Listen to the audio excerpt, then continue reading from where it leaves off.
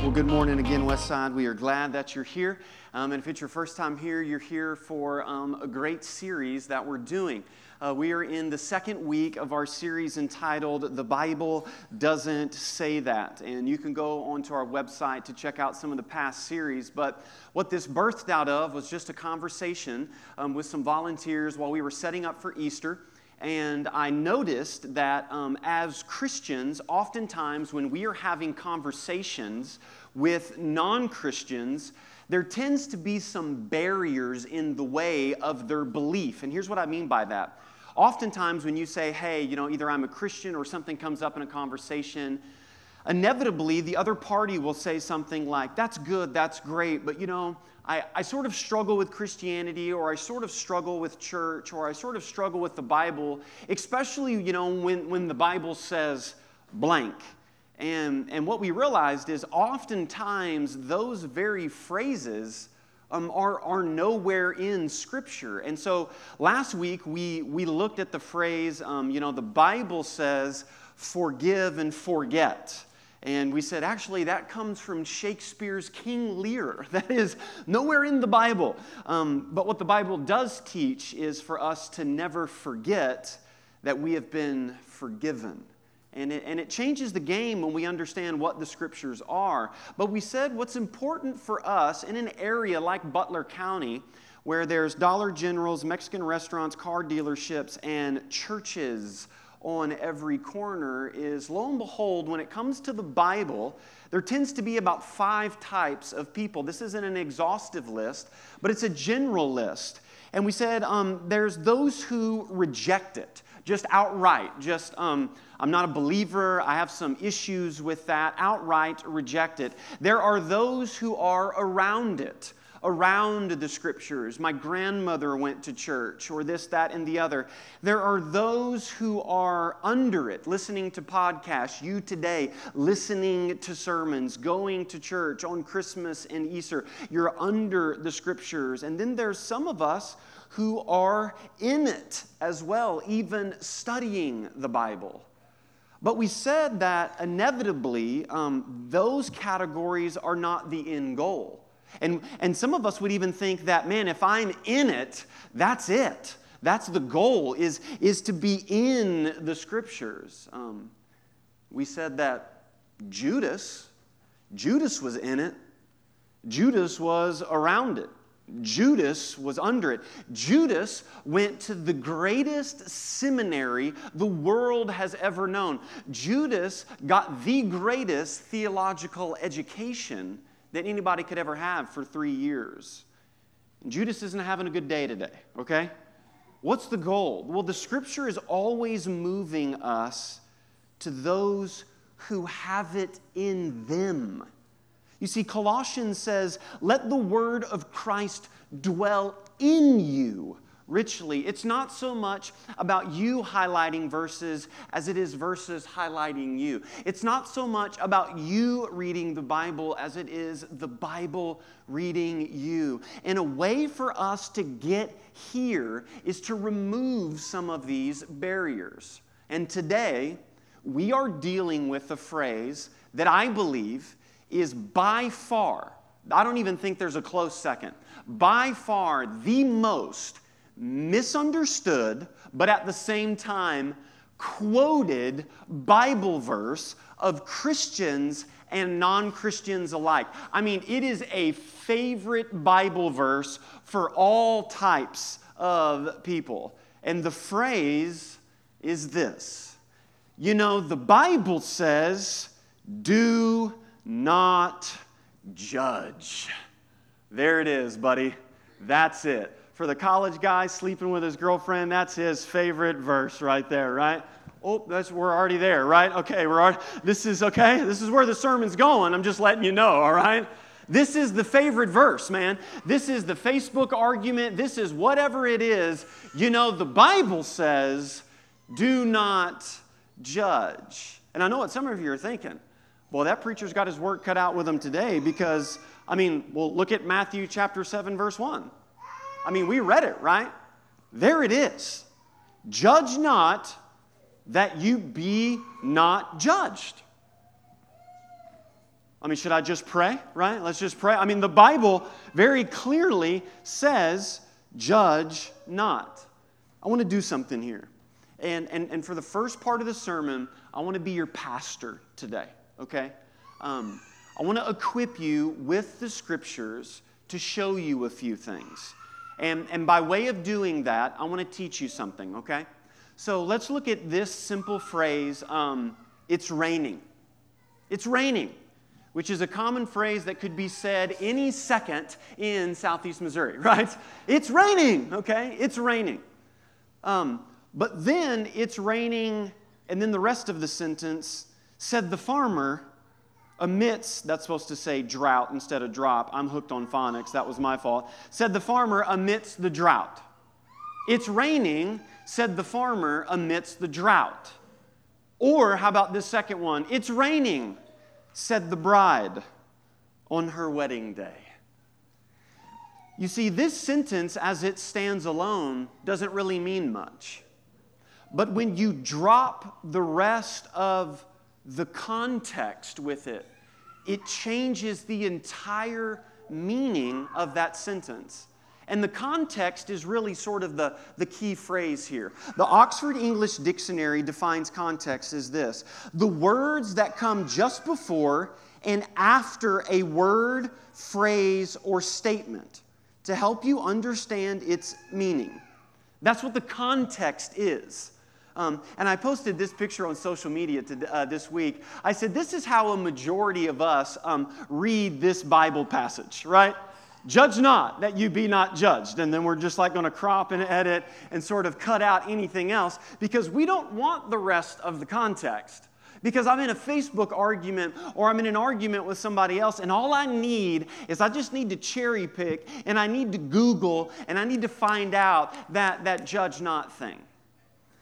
2 sentences. The first one is this. I'll never forget hearing a professor say this sentence. If you take a text out of its context, all you're left with is a con. If you take a text out of its context, all you're left with is a con.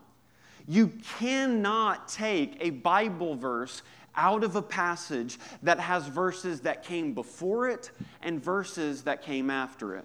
But primarily, that if I could teach you anything through my preaching here at Westside, week in and week out, this August, I'm coming up on my 7th year of being able to teach you the Bible. And let me tell you, Westside, the fact that I get to teach you the Bible is just unbelievable to me, that I get to do this. Thank you for letting me do this. But if there's anything that I could ever teach you, it's this. When it comes to the Scriptures, we must let Scripture interpret Scripture. Please, for the love of God and for the love of your pastor's blood pressure, do not go to Google first. Okay, please. Okay? And now listen, I want to teach you something. Let's say somebody hits you with the phrase, the Bible says, don't judge. And do you have your Bible with you? Do you have your Bible? Awesome. Whenever we come to church, we bring our Bibles. It's a crazy concept, right? It's a crazy concept. And that's the reason why we give Bibles away too. But I want to show you something and be your pastor for a minute. That if you had a question with, man, is that what that really means, the do not judge thing? In your Bible, I want you to turn to the very back of it. And you're like, we get to use the maps. This is great. No, we're not going to use the maps. But in the back, there's like a list of these words. And they're in alphabetical order. I want you to find the J's. You could just go, man, the Bible says do not judge. Is that all the Bible says? I love hearing those Bible pages turn. We're using our Bibles. I want you to go to the J's. And then you see a list of them. And then J-U. My Bible has... I've got multiple ones. I've got judge, I've got judged, I've got judges, and then I've got judgment. And what you can do, this is just with your Bible. You can go, where's the word judge or judgment used in the rest of the Bible? And then if you took time and looked at all of those, you will come across John chapter 7, verse 24. It's listed right in my concordance.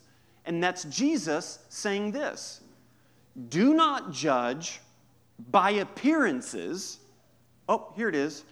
But judge with right judgment. Well, now, that changes the game. Because at one point, I thought Jesus said, don't judge. But now what I have here is Jesus saying, judge with right judgment. And then can we look at the context in the rest of the passage? It is very clear that Jesus is not teaching that you should never make a judgment call or discernment, that you should never make any decision. He's not saying that, because look at what he says in verse 3. Let's just spend some time in the passage. God forbid we study the Bible, right? Verse 3.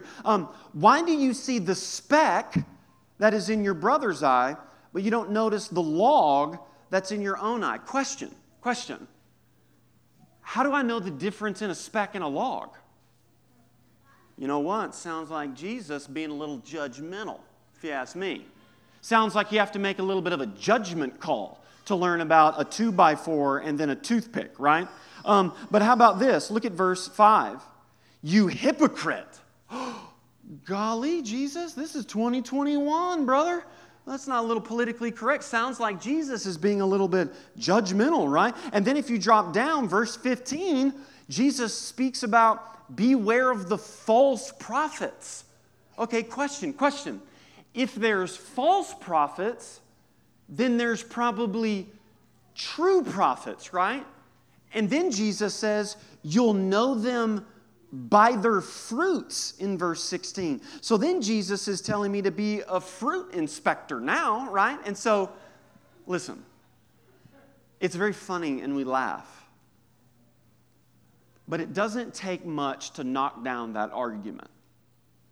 And I think there's a common issue as to why we volley and we toss that verse around on social media or a conversation when somebody, and we're in an argument, and we hit them with, well, do not judge, and this, that, and the other. And I believe that Christians and non-Christians use it for two different reasons, but really the motivation is the same. For a non-believer, when a believer is maybe sharing the gospel with them and talking about sin and how we're all born sinners and we're broken and we need God to save us, and a non-believer says, well, who are you to judge? That's out of self-defense. That's a self-defense. That is, well, you're calling me a sinner. You must sit how are you to sit in the seat of judgment? And then, oftentimes, I see Christians, though it be heartbreaking, not use it so much out of a self-defense, but as a self-righteous way. To say, well, the world and, those people. I'm sorry, who are those people? Please explain yourself to me. I would love to know who those people are, right? But the common motivation on both of those is the self. It is the self. And ultimately what it is a rejection of authority. That is what it is. I love what Augustine, the early church father, said, and he said these words: if you believe what you like in the gospel and reject what you don't like, it is not the gospel that you believe, but it is yourself. Listen, we can't pick and choose what we want, but we have to take it as a whole. So, if Jesus in one place said, don't judge, but then in another place he said, don't judge by appearance, but judge righteously, what is Jesus saying? I want to spend some time and look at just three main things. We're going to look at proper judgment, we're going to look at what we can't judge, and then we're going to look at poor judgment, okay?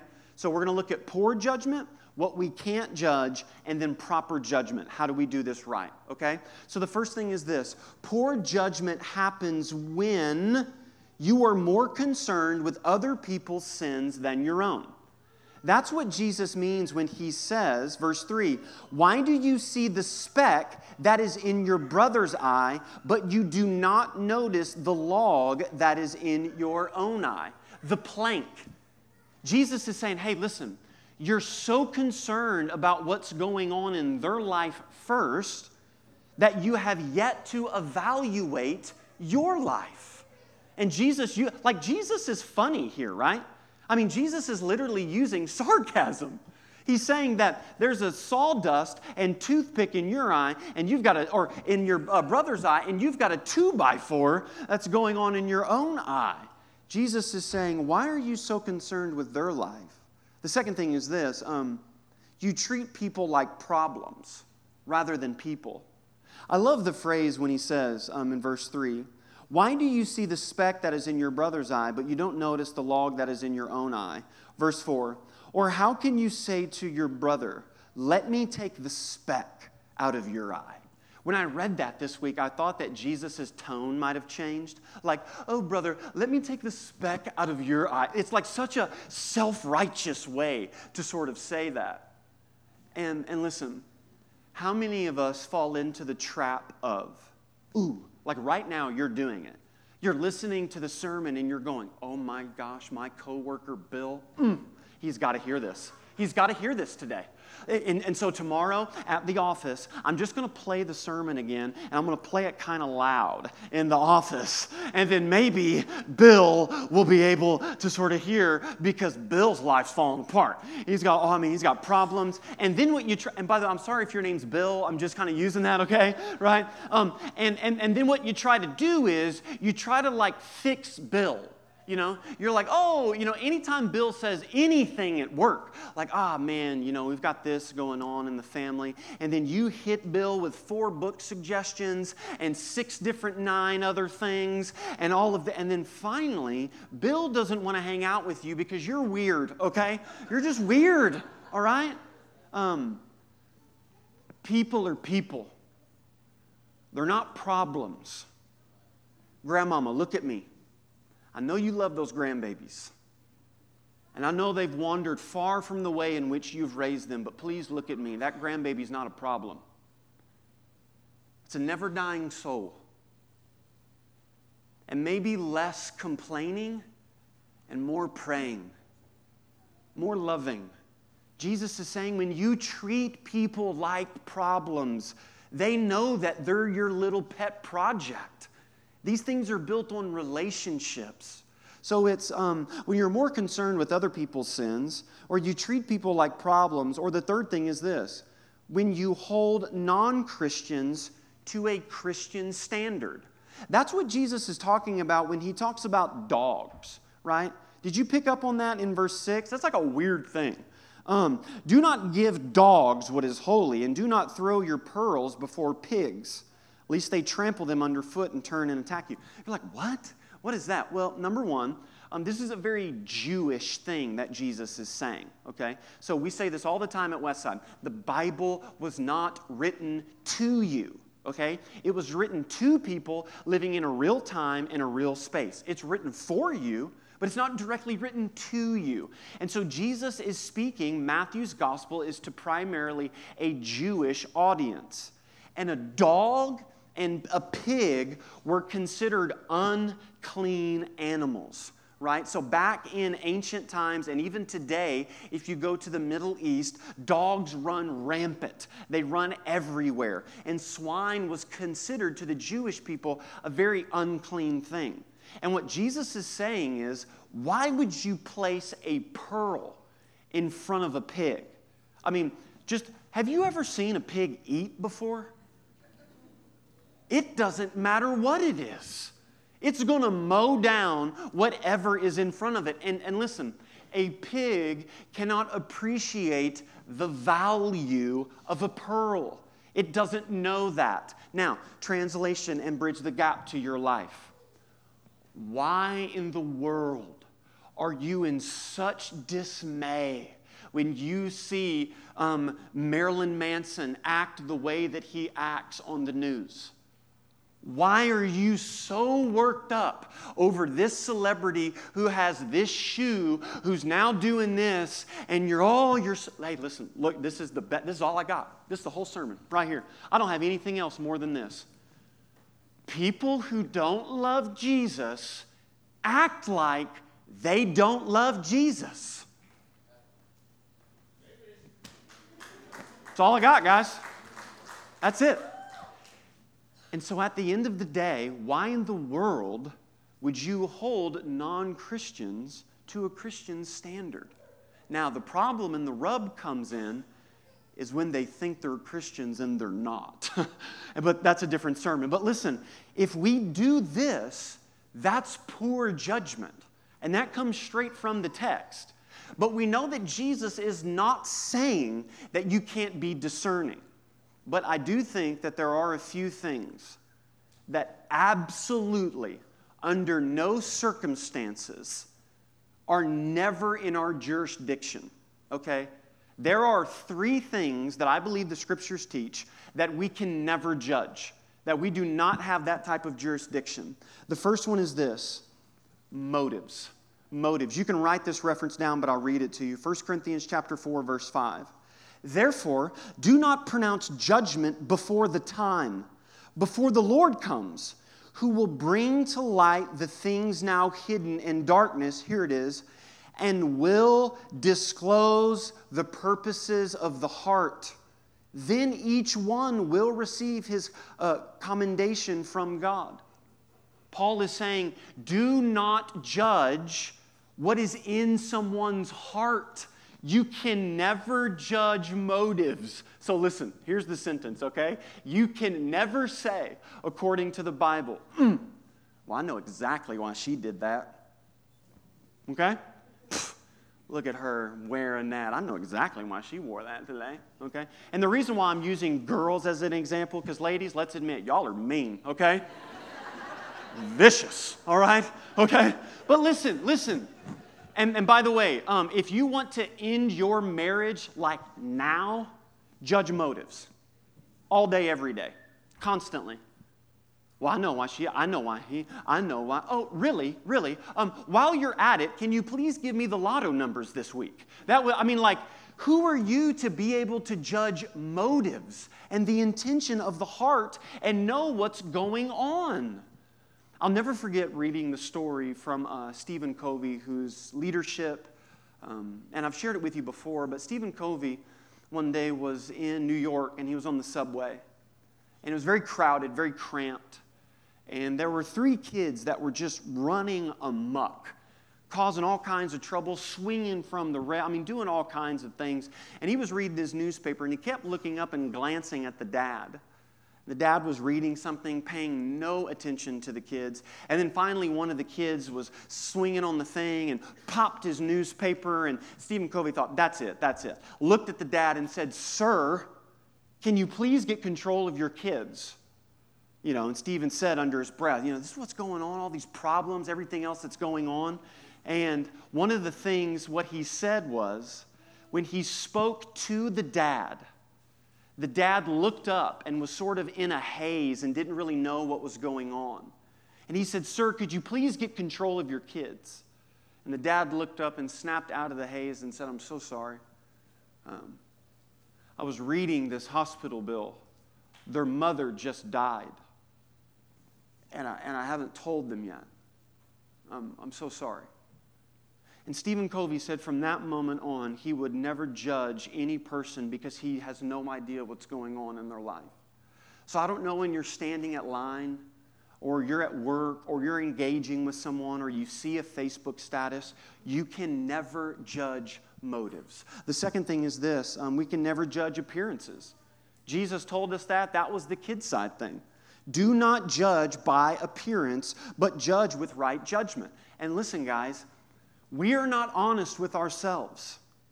We are not honest with ourselves by how often we do this. And what's so great is that I've been on the receiving end of this. Having tattoos, it's funny when you interact with certain people.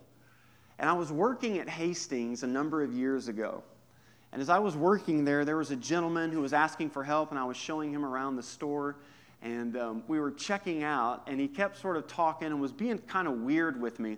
And then finally, I told him his total, and he checked out, and he bought a couple Bibles and a few Bible studies. And as he was checking out, and I said, "Thank you so much for coming in and have a great day," he slid me something. And he didn't say anything. He just kind of slid it to me. And I looked at it, and when I looked at it, I knew exactly what it was. It was a gospel tract.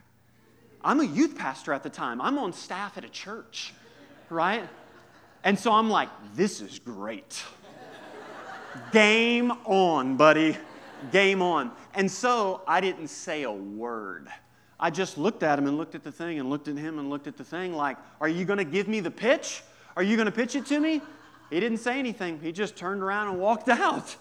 And I thought, oh my goodness, this guy, I don't know if he's judging by my appearance, what's going on. But listen, to be on the receiving end of that, it makes you feel like you're not a person. Like you're not a person. Listen, we can never judge by appearances. And then the last thing is this. We can never judge harshly. That's the key. That's the motive. That is the thing under the thing that's under the thing. That's what Jesus is talking about. I mean, what he says in Matthew chapter 7, verse 12, so whatever you wish that others would do to you, do also to them, for this is the law and the prophets. Jesus says, you want to summarize the law and the prophets? Do you want to say, hey, Jesus, if Jesus had a Twitter account and could summarize the entire Bible, Jesus, give us a tweet, give us a Facebook status, what is it? Do unto others as you would have them do unto you. For this is the law and the prophets. Because here's what Jesus is getting at. This is the Sermon on the Mount. What Jesus is doing is he is exposing the hypocritical religious way of worshiping God. He's getting at the Pharisees and the Sadducees and all of those guys. And Jesus is saying the kingdom of God looks like this, not like this.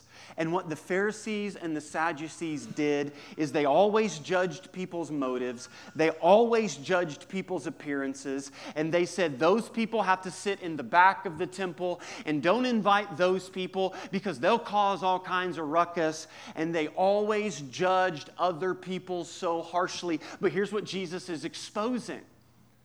He's exposing all of us. Because we always judge people by standards that we never judge ourselves by. Maybe this will help. One of the great theologians that has had an impact on my life is Francis Schaeffer. And Francis Schaeffer was very good at apologetics, which is explaining to non-believers the Christian faith. And he primarily would do it at universities, at high intellectual levels. And one time he said, imagine that if on the day of judgment, God didn't even use the 10 Commandments to judge your life. That God did not even use the very standards that you have a problem with.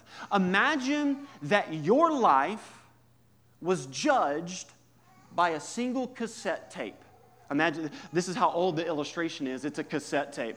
Kids, what a cassette tape is that it, right? Yeah. He said, but it wasn't the 10 Commandments. It wasn't any of that. It was a single cassette tape. And what was the cassette tape? The cassette tape was a recording that hung around your neck your entire life. And on the day of judgment, God presses play. And he said, now, let us see if you live by the standards in which you judged everybody else. You see, what Jesus is exposing is he's exposing our own hypocritical heart. So what does it look like for proper judgment? How can we do this in the right way? Well, I just want to run through them really quickly. Proper judgment looks like this. The first thing is this. I evaluate my own sins first. I evaluate my own sins first. Look, Jesus tells us, this comes from verse 5. You hypocrite, first, take the log out of your own eye.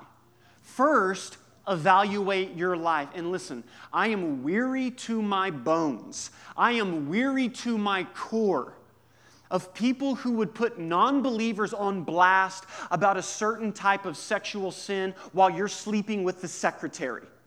I am weary to my bones of people who would pronounce judgment upon other people, and the world itself looks at that type of hypocrisy and says, we don't want that type of Christ. We don't want that type of Christ because look at the way in which you live. What Jesus is saying is that we first humbly come to the cross ourselves. That nobody stands up at Calvary and tells other people to kneel. I love what Charles Spurgeon said, that there is level ground at Calvary. Everybody is on a bended knee. I evaluate my own sins first. And then the second thing that I see is this. I engage my brother's sins second. See, we don't like this. See, we have a misunderstanding of what church even is. Most of us don't even know that the Bible teaches this. That the church is a community of accountability. Maybe this illustration will help. This isn't even in my notes. In Greek mythology, there was the Sirens. And the Sirens were these beautiful women who were sort of like mermaids, who what they would do is they would sing and they would hypnotize the sailors that were looking for the great treasure, and it would get them off track and send them to a rocky waterfall where they would then crash and lose everything. The story is told that Simon is going on his journey looking for the treasure, and he knows he's coming up on the Sirens. And what he says is, I'm going to tie myself to the mast of the ship.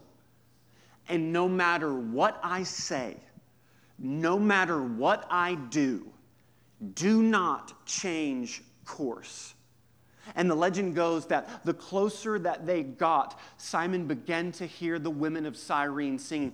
And he began to foam at the mouth. And his eyes rolled in the back of his head. And he threatened to kill everybody on the ship if they didn't turn the ship. And they said, we can't do it. He told us not to do it. And lo and behold, they pass by and they go and get the treasure. Listen, do you know what the Church of Jesus Christ is? The Church of Jesus Christ is a group of people that we live our life with. And we go to them and we say, I have this area in my life that if I begin to hear that song sung, my life will drift off course. And I need you in my life to lovingly call on me and to sit down at a table with me and say, you can't go this way.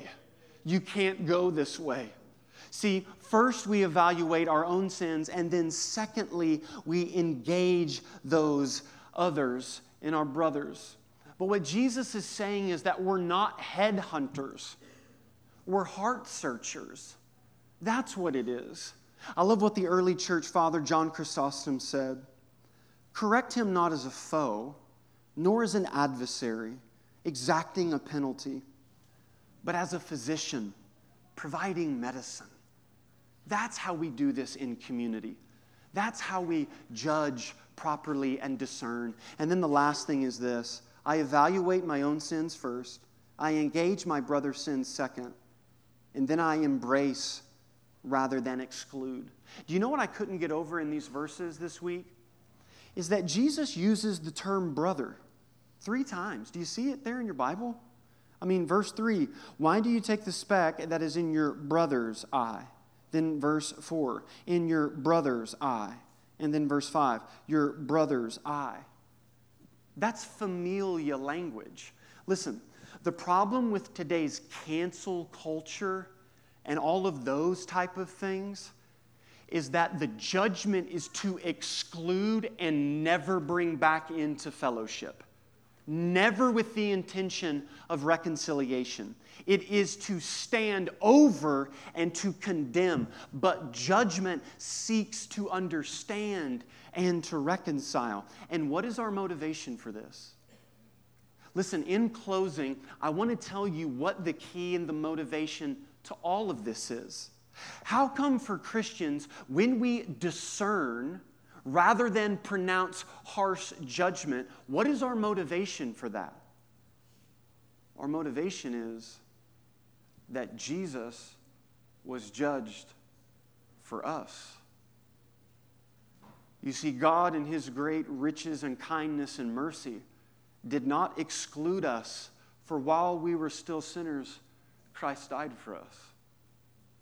But at the right time, when the fullness of time had come, God sent forth His Son, born of a woman, born under the law, to redeem those that were under the law, so we might receive adoption as sons. And now He has sent His Spirit into our hearts that we might cry, Abba, Father. What do you think it meant in Matthew chapter 27 when Jesus says, my God, why have you forsaken me? Listen, as the worship team comes and leads us in a time of response, the thesis and the big idea today is very simply that the Bible doesn't teach do not judge the way that we think it does. The Bible says for us to judge in light of the fact that Jesus was judged for us. Westside, what would it look like? What would it look like if a community of believers lived like this? Because you see, we must live in the tension. You see, some of us are over here going, that's right, brother, preach it. Truth, truth, truth. The cross is bloody, and look at all of that. And then some of us are over here going, but grace, but grace, but grace. And the key is grace and truth. Because how serious does God take sin? How serious does God take sin? Well, look at the cross. For it was my sin that held Him there. But how much does God love you? And how much of a way has God made for you to get back to Him? Look at the cross.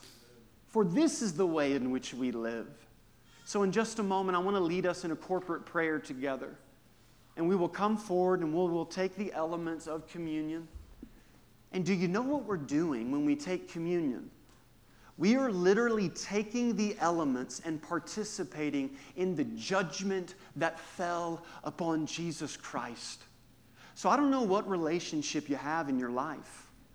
I don't know what's going on. But I do know this. I know that we're supposed to judge in the way in which, and knowing in light of the fact that Jesus was judged for us. And I think then that humility, that love, and that grace, that's what changes relationships. Westside, if you would, stand to your feet and let us lift our voices out loud and pray this prayer that is on the screen together before we come and partake of the elements. Westside, lift your voices. Heavenly Father, we know we have fallen short. We turn our backs when we could embrace. We remain silent when we could speak. We speak when we could listen. We judge when we could seek understanding. We cling when we could give. Forgive us, O God, for focusing solely on ourselves, and help us to continue to grow into the people you created us to be through Christ. Heavenly Father, we come before you today so grateful for your word. Grateful for the good news that for our sake, He who knew no sin became sin so that we might become the righteousness of God. It's a tension, God, and many of us in this room have relationships and we're exhausted from the tension. May we first today evaluate ourselves. God, we so desperately need your grace and your mercy. Amen. Holy Spirit, may you have your way with us today. We pray this all in the holy and the precious name of Jesus Christ. Amen.